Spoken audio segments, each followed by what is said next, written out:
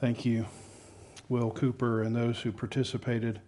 This morning we are continuing on in our series in the Gospel of Luke.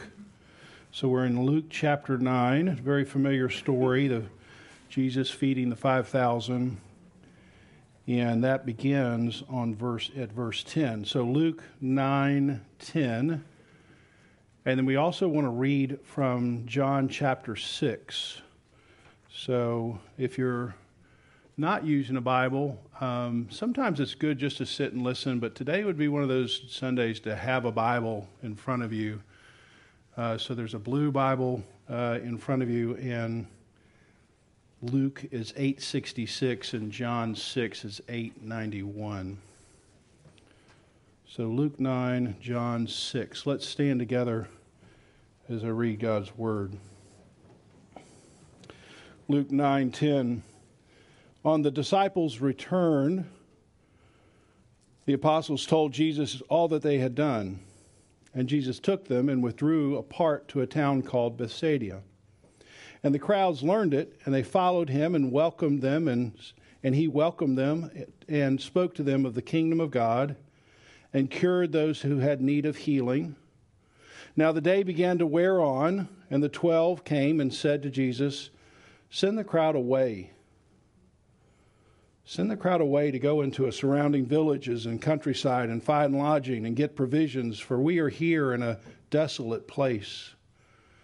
But Jesus said to them, You give them something to eat.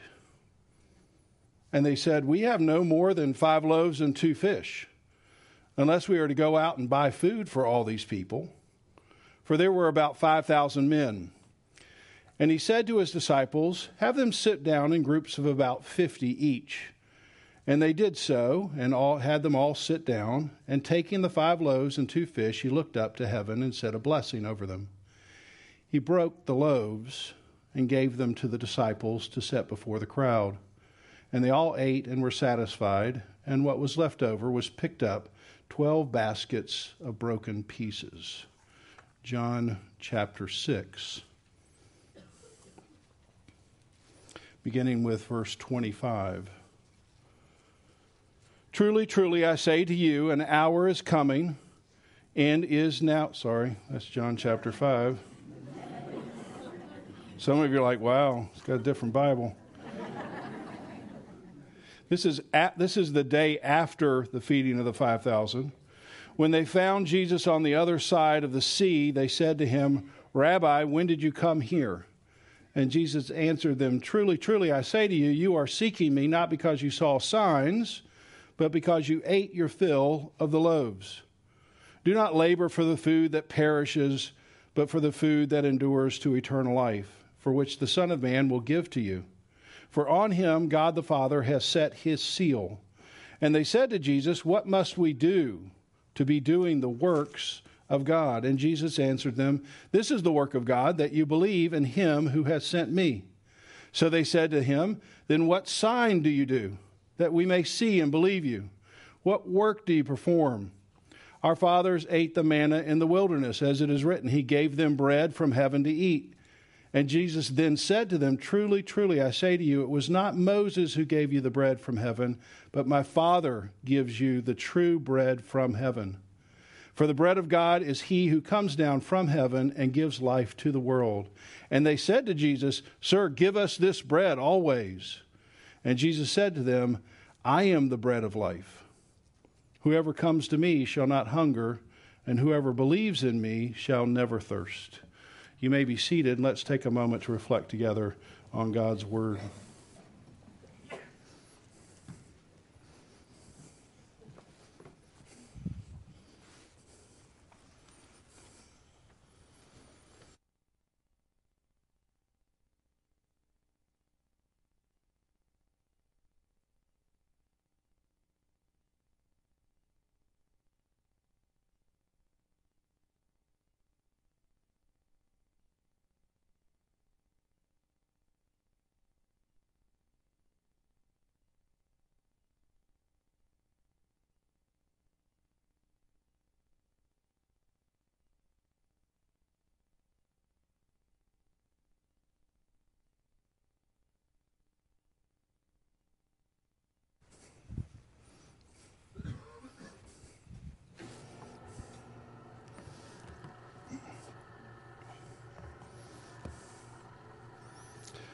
The best part of a visit to the ophthalmologist, that's the eye doctor for some of you all,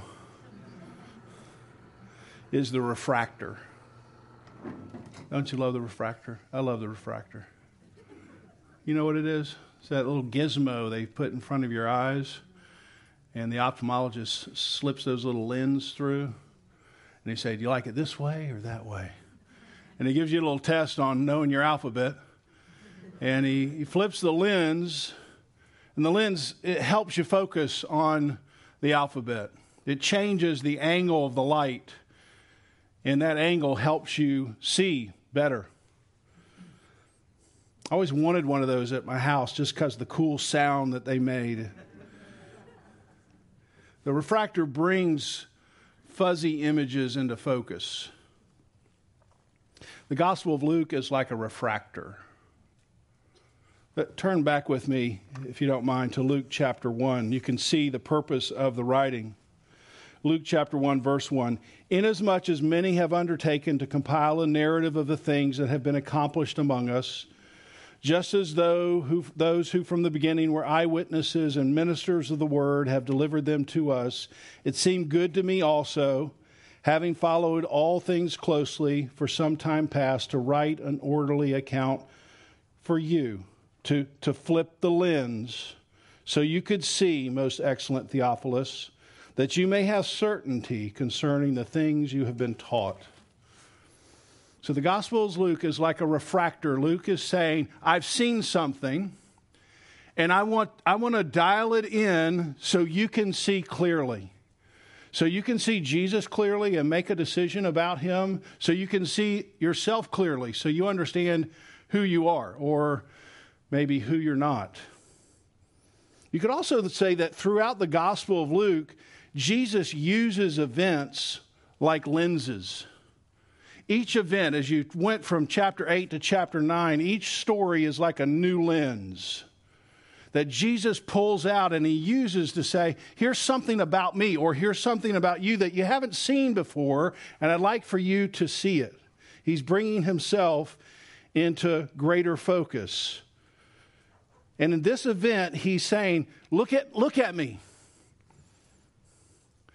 Do you really see me? See, the disciples have probably been following Jesus for the better part of a year, and he wants to make sure they really see who he really is. And he also wants to make sure that they really see who they really are. You're supposed to notice the bookends of this event. In John chapter 9, you see the story just before this, Herod. Verse 7, now Herod is the tetrarch, and he's heard about what's happening with Jesus. He's perplexed because some people said John the Baptist has been raised from the dead. So Herod was the ruler. He had put John the Baptist to death. He had seen John the Baptist's head separated from his body. John I beheaded, verse 9, but who is this? You're supposed to underline that. Who is this? Who is this? And then that's a spotlight onto this event, the feeding of the 5,000. Now notice right after, verse 18, same chapter. Now it happened as he was praying alone, the disciples were with him, and he asked him, what do the crowds say? Who do the crowds say that I am? See, same question. Then he's going to turn to the disciples. Who do you say that I am? It's the same question, like bookends. And they're like spotlights to say the answer to who is this right here, the feeding of the 5,000. You're going to get the answer to these same questions in this one particular event. So the first thing I want to do is set the scene and then flip through 5 lenses to help us see Jesus and to help us see ourselves. First of all, we just have 2 groups, the disciples and the crowd. Chapter 9, verse 1 and 2. And he called the 12 together and gave them power and authority over all demons to cure diseases, and he sent them out to proclaim the kingdom of God and to heal. So Jesus had been with his disciples, and he's saying, hey, now it's your turn to go proclaim the kingdom of God. And I'm going to grant you authority and power to heal people.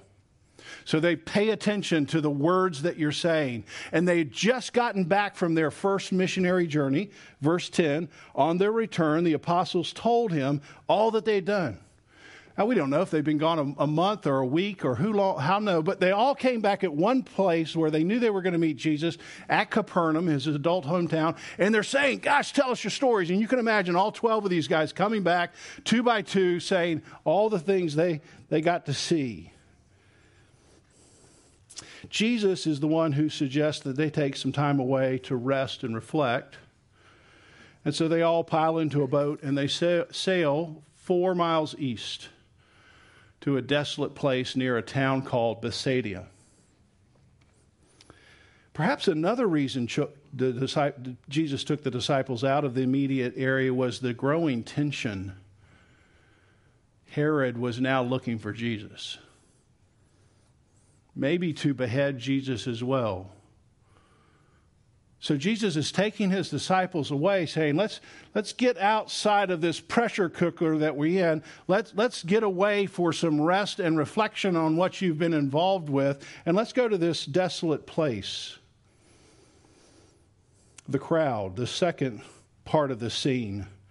The disciples' mission had apparently whet the appetite for the people in the surrounding area. So now they've heard about Jesus, but they know Jesus is in Capernaum, so they're collapsing on Capernaum to come and see Jesus. No doubt some in the crowd were stirred up by the beheading of John the Baptist. These are people who are sick and tired of the oppression of the Roman government. And what these people had done and what Jesus can do, apparently this is the king. This is the person who's going to finally overthrow the government. And they're ripe for revolution. They're hungry for power. And they all come flooding into Capernaum, this little village, and somebody gets notice, hey, they've set sail. Well, where did it look like they were going? Well, it looked like they were going east, sort of near Bethsaida. So the group, the few hundred that come to Capernaum, they decide we'll just walk around. It's 4 miles if you sail, it's 8 miles if you walk. So this little crowd at Capernaum starts walking around, and as they go around, they come to little villages. These are anti-establishment, solidly Jewish, conservative people who are sick and tired of Herod. And they hear there might be a new king on the horizon, so they gather steam. And when they finally reach the other side, it's not just a few hundred, it's 5,000 men. And most commentators would say 15 to 20,000 people. So you just want to have in your mind, this isn't a VBS picnic. Everybody on a nice field with their blanket and their puppy dog, and that's not what it is. It's a powerful political rally. Just think about our elections where somebody stands up and comes into the stadium and 20,000 people are cheering at that person's arrival. It's much more like that. We're finally here. This is the person. And when Jesus shows up, he's going to be the new king. He's the person who's going to overthrow the government. He's the one who's going to restore us to power. And you know that's what they're thinking because in John chapter 6, he says this. When the people saw the sign that he had done, this is the feeding of the 5,000, they said, this indeed is the prophet who is to come into the world. Perceiving, this is Jesus, perceiving that they were about to come and take Jesus by force and make him king. You feel that? We don't care what this guy wants. We know what we want, and we're going to force him to be the king. And of course, most people who had that kind of platform would be happy to be the king of these people. But notice Jesus withdraws. That's the scene. Now let's just flip 5 little lenses to see Jesus, to see ourselves. First, let's just see Jesus' attitude. Imagine getting in a boat longing for a desolate vacation. You ever been in that position? I don't want to see anybody I know. I hope I don't talk to a human for 3 weeks. I mean, just that, you have that feeling? I don't, of course, as a pastor of a church, but you might have had that feeling before. And you just can't wait to just totally unwind. And when you get there, there's 20,000 people to greet you. How would you react to that? Luke says Jesus welcomed them, which is fine, but I really like the way Mark says it, because all of the feeding of the 5,000 is the only miracle in all the Gospels. It's such a powerful picture. Mark says this: Jesus saw the crowd and had compassion, because they were like sheep without a shepherd. Now, I've said this before, but this is one of my favorite Greek words, compassion. 14 letters. And I'm not going to say it right, but it doesn't matter because you don't know how to say it either. Splagizomai. I mean, it's just fun to say. Because if you spit while you're saying it, you're supposed to. Splagizomai. It just sounds like that kind of word. Jesus had splagizomai for them. And the way it is, it's a feeling from the gut. It's not like, it's too bad that's the way that it's. No, I have a gut reaction to this. This is a visceral, sort of soul-wrenching reaction. I see these people, and they're like sheep without a shepherd. I have this gut reaction. I have compassion. So my first step towards them is compassion. These people are completely lost. They have a 180 degree difference on what they think Jesus is going to be about. They're completely out of tune with Jesus, the real Jesus. But that Jesus comes towards that person who's totally blind with splagizomai. If Jesus were to encounter you today one-on-one, what emotion would he be carrying toward you?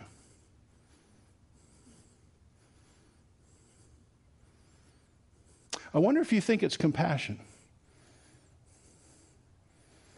Or do you think it's first correction? The first lens, it's very critical to see Jesus' attitude. It comes from the gut. Have compassion on these lost people who can't see themselves and they can't even see me. I'm not angry with them. Second lens, Jesus is a king and he is arming people for a revolution. And he's using this moment to arm his soldiers. He's a king. He's leading a revolution. In fact, he's come to inaugurate a complete takeover. Jesus has a good start here. He's got 5,000 men. He's got 20,000 people. This is a pretty good political rally, especially in this area. And yet when Jesus shows up at the rally, the arms that he's distributing are not like the worldly arms. They're not clubs. They're not slings. They're not stones. All signs of earthly power. Jesus has compassion. He steps out of the boat, and what does he begin to arm the people with? What does it say? Teaching them about the Word of God. Teaching them the kingdom of God. The arming that Jesus is doing for his followers is his Word. See, Jesus understands that he's not trying to take back Israel. Jesus isn't trying to take back America. Jesus is trying to do something so much bigger. He's trying to take back the gates of hell. He's trying to scale the wall of a dark human heart. And clubs and swords aren't going to do it. What's going to do it is the Word of God. This is the armament for Jesus. This is the armament for his followers. The weapon that gets to the human soul is the Word of God. You know this, Hebrews 4:12. For the Word of God is living and active. It's sharper than any two-edged sword. It penetrates, it divides the soul and the spirit, the joints and the marrow. It judges the thoughts and attitudes of the heart. This is why so many of you say, Paul, I just felt like you were speaking right to me today. Why? Because it's the Word of God. It's the power of the Word of God. Ephesians 6, therefore put on the full armor of God, so that when the day of evil comes, you can take your stand. Take up the sword of the Spirit, which is, what? The Word of God. So if you and I are going to be a part of the Jesus revolution, if we're going to help pierce human souls, we're going to have to know the Word of God. It's not going to come in any other form or any other fashion. Third little lens I want to click over here to help us see is the impossible assignment. Verse 12. The sun begins to set. You get the sense of the exhaustion, don't you? All 12 disciples come to Jesus, and what do they say? Send these people away. I mean, I'm tired. They had been on the missionary journey. They get a 4-mile boat ride, however long that takes, and now they have this all-day lecture with Jesus and all these needs from the 20,000 people. Send them away. We can't help these people anymore. And Jesus decides to use this moment to really focus the disciples' attention. He asked them to do something impossible. Verse 13, you give them something to eat. God loves calling people to impossible assignments. This is His favorite thing to do. And notice the disciples' first inclination is probably your first inclination. It's my first inclination. As soon as you get called to do an impossible assignment, the very first thing you do is you look at yourself. I mean, what? Look what I have. I don't have enough. That's the very first inclination. And Jesus wants His first century disciples, His 21st century disciples to see something very clearly, and I want to say it clearly. If you're a disciple, until you see, this is Jesus speaking, until you see that what I'm calling you to do is impossible for you, then you're never going to be qualified to do it. Until you see that what I'm calling you to do is impossible for you to do, you're never going to be qualified to do it. A lens has to click to say, yes, I have gifts and I have talents, but really what God is calling me to do, it's an impossible task. And I can't look within for resources. I'm going to have to look to Him for resources. And that's a lens that has to really come into focus. And Jesus is using this moment to make that perfectly clear. So He takes up the bread and says, blessed are you, O Lord our God, the King of the universe, who brings forth bread from the earth. And then every disciple comes up to Him and gets some fish and some bread. And 20,000 people are in little circles of 50.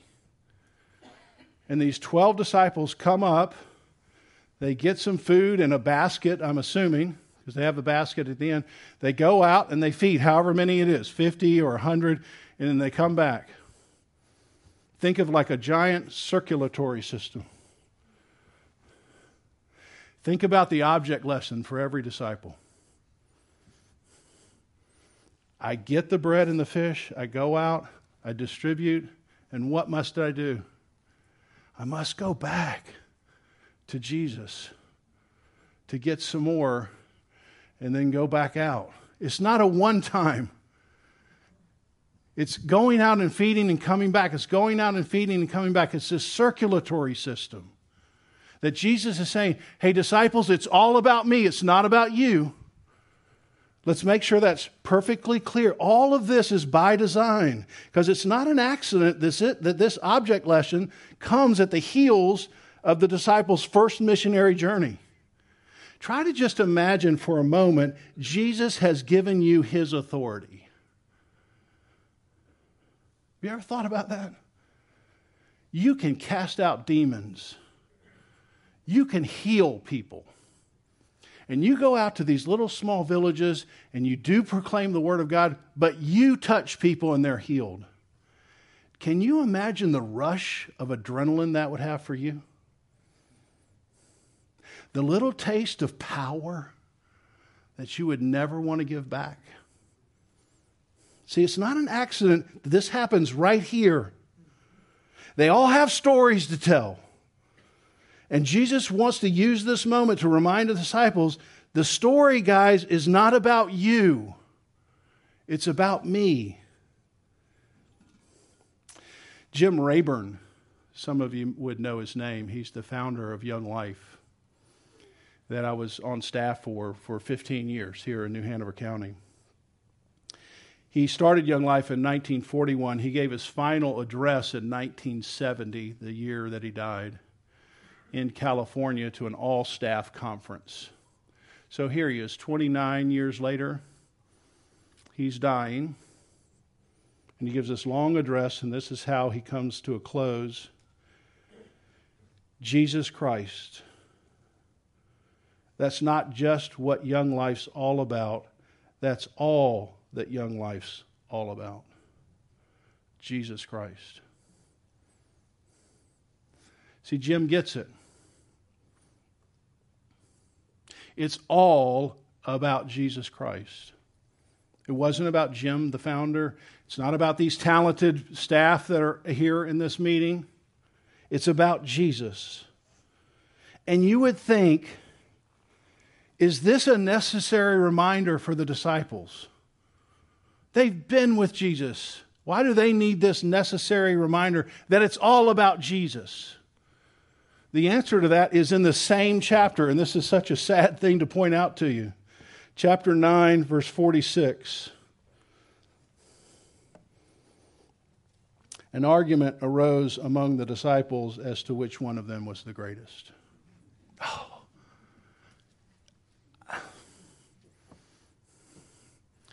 They've just been in the presence of God in this circulatory system.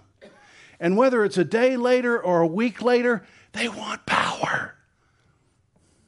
See, when your focus gets off of Jesus, it turns into politics. And politics is about who's in control, and who's in control is about who has power. So in a very short period of time, these people, these 12 men who were right next to Jesus, turned their attention, can you imagine, away from Jesus to politics and hoping to get an answer there. Can you imagine people doing that?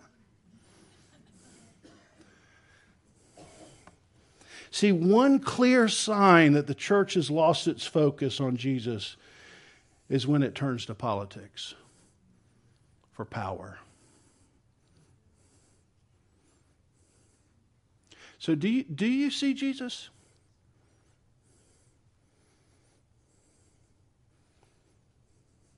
It's very possible to be in the inside circle and not see him. Or not see him clearly.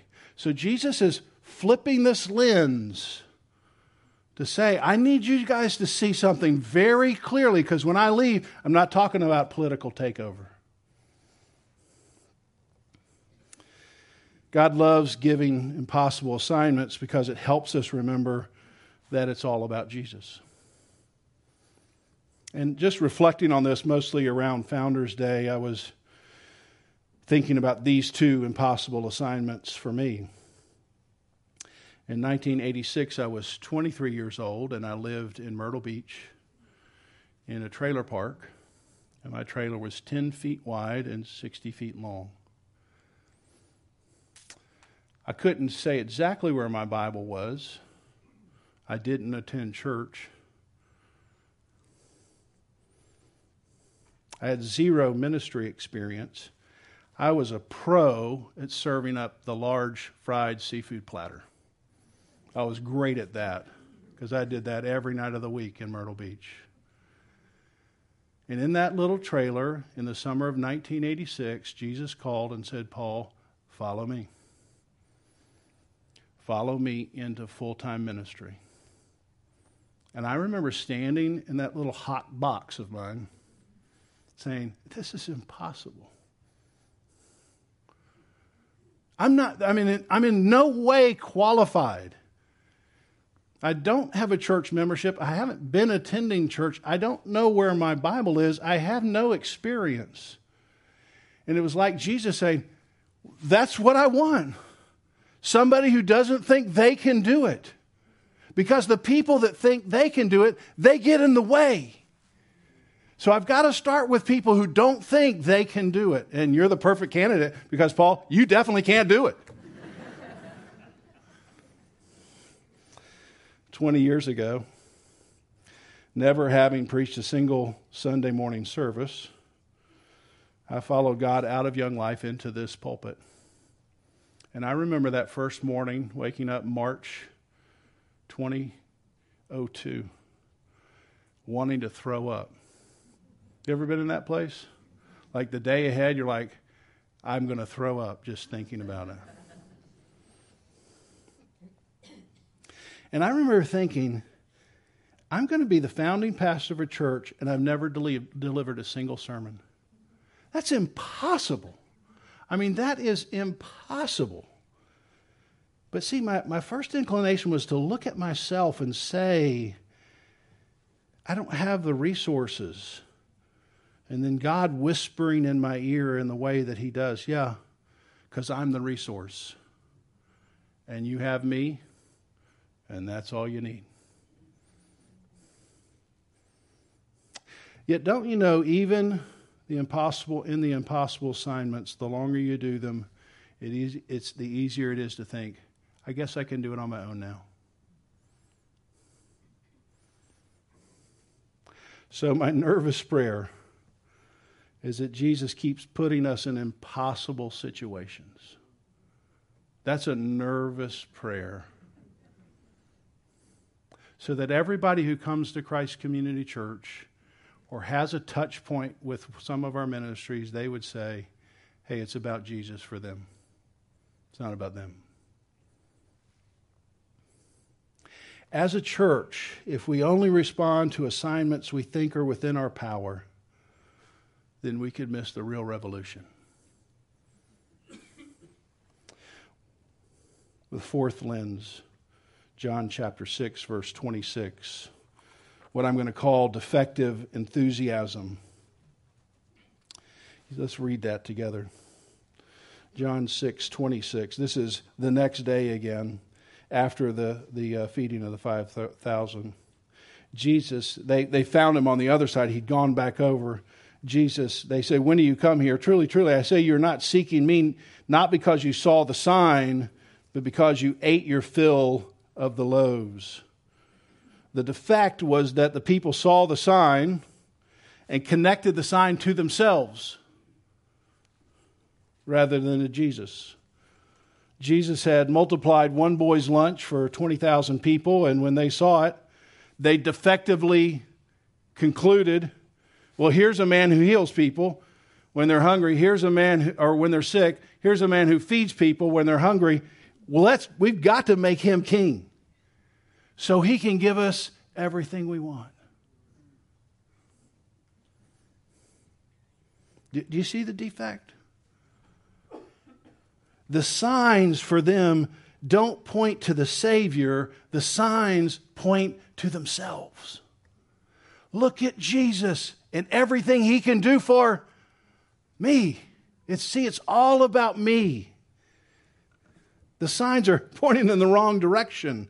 And the proof is in this verse. You're not seeking me because you saw the sign. You're not even seeking me. You're seeking me because you had your fill of your loaves. In other words, you got hungry again. And you wanted to use me to satisfy your appetites. They see the sign and they make themselves the destination. They don't want to worship Jesus. They want to use Jesus. All kinds of people want to take Jesus and make him king by force into the king they want him to be. It's like Jesus is going to be the best supporting actor in their drama.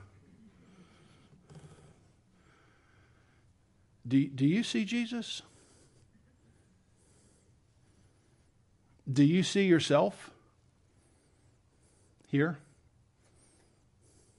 John Piper. Jesus didn't come into the world to lend power to already existing appetites. That's the fundamental mistake of the prosperity gospel. They leave the people untransformed in what they crave and simply add the power of Jesus as a way to satisfy their cravings. That's not the gospel. Instead, it's a kind of defective enthusiasm for Jesus, and that enthusiasm he walks away from. So many of us here, including myself here, we would say we enthusiastically follow Jesus. My question is there anything defective in your enthusiasm? Is it possible that you could be using Jesus to just be the best supporting actor in your drama? Is that possible? Instead of him using you in his eternal unfolding drama. One final lens. I wish we had time to connect the symbolism of Jesus' statement, I am the bread of life, to Moses and manna from heaven. But instead, I just want to focus in Luke chapter 9, verse 16, on one single act here. And taking the 5 loaves, he looked up to heaven, he said a blessing, and then this is what I want you to circle. He broke the loaves. It's the same language in Luke 22 at the Last Supper. Jesus took the bread, and when he gave thanks, he broke it, saying, what? This is my body. Now, I want you to listen carefully, even if you're tired and you're thinking, I think you should have ended on 4 points. In order for everyone to enjoy the bread of Christ, just like any other bread, what must happen to Jesus? He must be torn. That's why it's the symbol. In order for him to feed all of humanity, he must be torn. He couldn't stay whole, so to speak. Just like if you're sitting at your table and somebody brings out a fresh loaf of bread, in order for everybody to get a slice, somebody has to cut into it. Somebody has to tear something away in order for everyone to enjoy. Question: what will be required of those who choose to follow Jesus? Answer carefully. What will be required of those if Jesus is the bread of life and we are now following after him and he was broken into pieces? What must be required of us? Thankfully, you don't have to take my word for it. 9:23.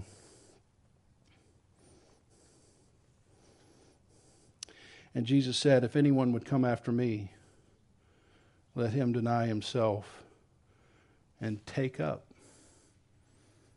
his cross. Notice, it's not something you endure.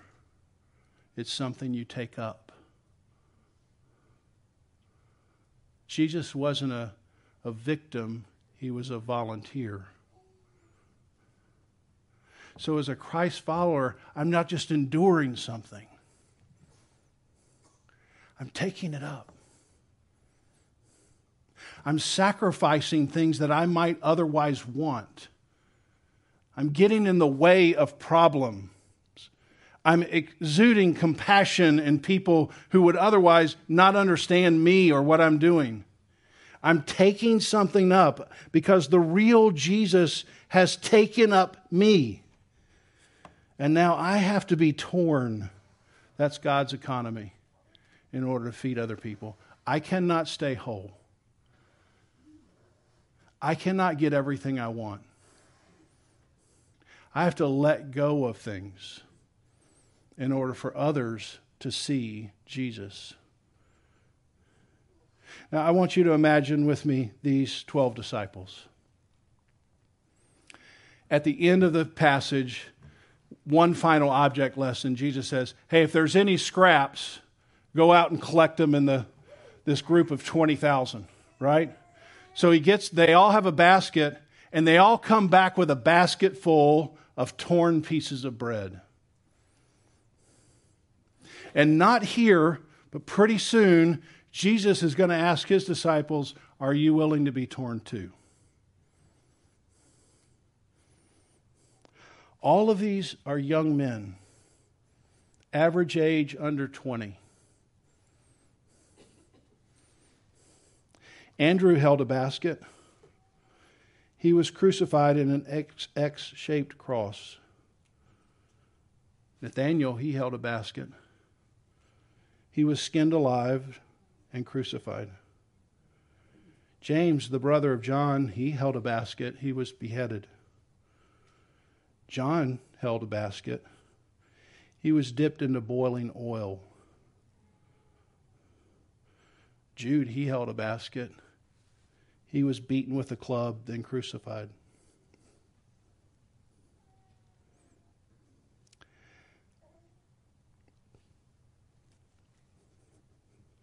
Matthew held a basket.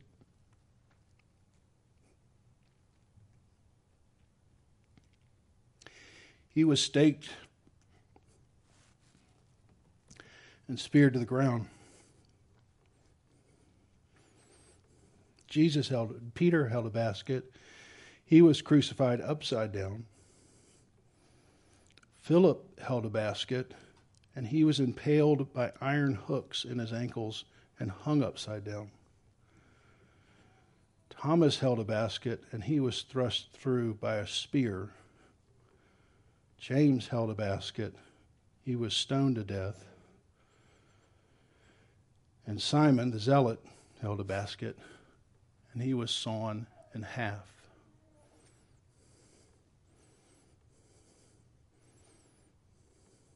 So do you see Jesus clearly?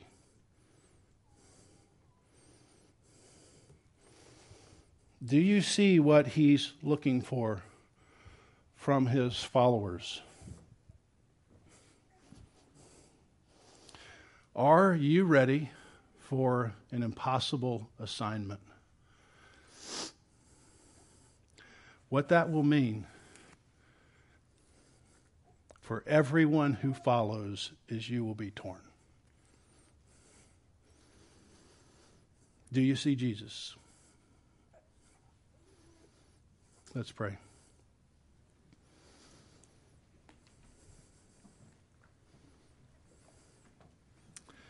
Lord, this is so hard for us to see. We are no better than your disciples to hear a sermon like this and the next day argue about political power.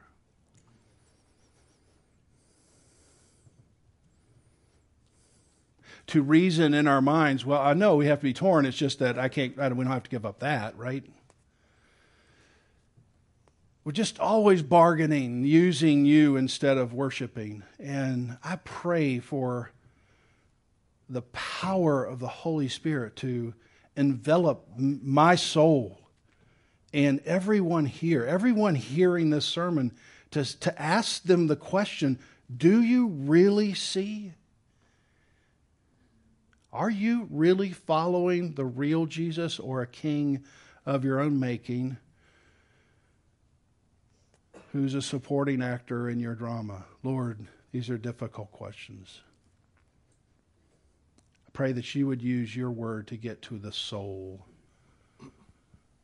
to help us see, and then give us faith to follow. I pray in Jesus' name. Amen.